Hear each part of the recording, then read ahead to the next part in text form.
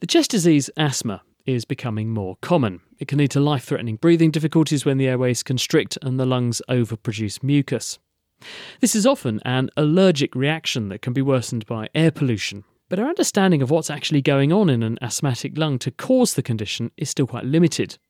But now, for the first time, scientists at the Sanger Institute near Cambridge have used a new technique to document and examine every single cell in lung samples from both healthy and asthmatic patients to discover what's changing when a person develops asthma. Felipe Vieira Braga.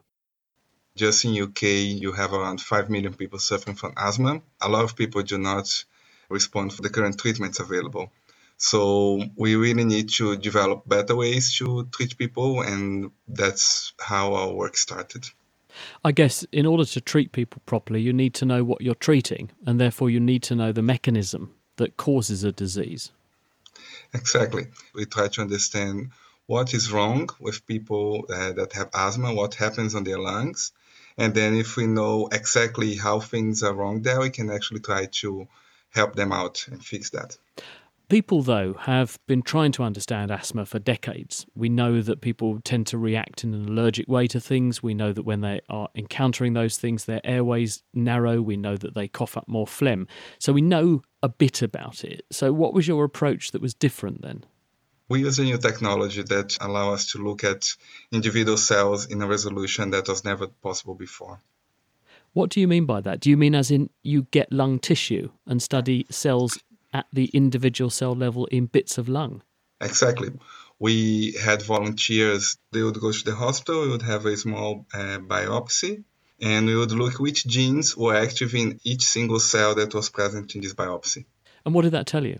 That told us that in asthma, some cells that do not exist or they barely exist in the healthy lungs appear and they become the center of the attention. And what are these cells? When people have asthma, they cough a lot and they have trouble breathing. And one of the reasons is because they have a lot of mucus on their lungs. One cell type that's actually responsible for producing this mucus, that's like central to the disease. And you're saying that the numbers of those cells increase in the asthmatic lung? Yeah, these cells, they become from non-existent to basically dominating all the cells that exist on your lungs.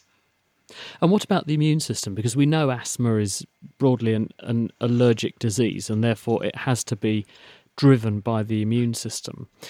Do you have the opportunity with these experiments to probe what the immune system may or may not be doing in an asthmatic lung?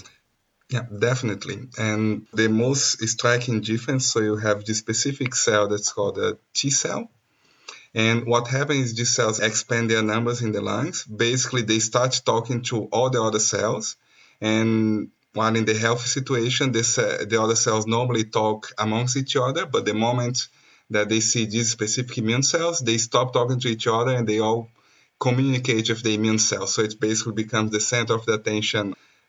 And do you think that it's that conversation with these unusual immune cells that is what transforms these cells or increases the number of these mucus-producing cells? So you've got a sort of positive feedback loop going on. So you've got some inflammation, you get these unusual immune cells, they subvert and hijack the conversation and then make these mucus-producing cells appear. Yeah, so we have some indications that might be the case. We are trying now to understand how this actually happened, but our data suggests that this communication is one of the factors driving these differences on the cells that produce mucus. You began talking to me by saying that part of the motivation for doing this work is to understand the mechanism of asthma better so that you can develop better therapies. So based on what you've discovered, the fact that you've got these immune cells coming in, they seem to cause these secondary changes and change the way that cells interact in the lung of an asthmatic. Does the work that you've done here actually move us towards either better ways to prevent or manage asthma for people who suffer with it? We really hope that this study is going to be helpful in the future for anyone that's trying to develop new drugs, because now they actually have a resource to know if the drug that they are trying to develop is actually going to affect one of these important cells that actually are different in asthma or not. So this is going to be really important for any future drug development in asthma.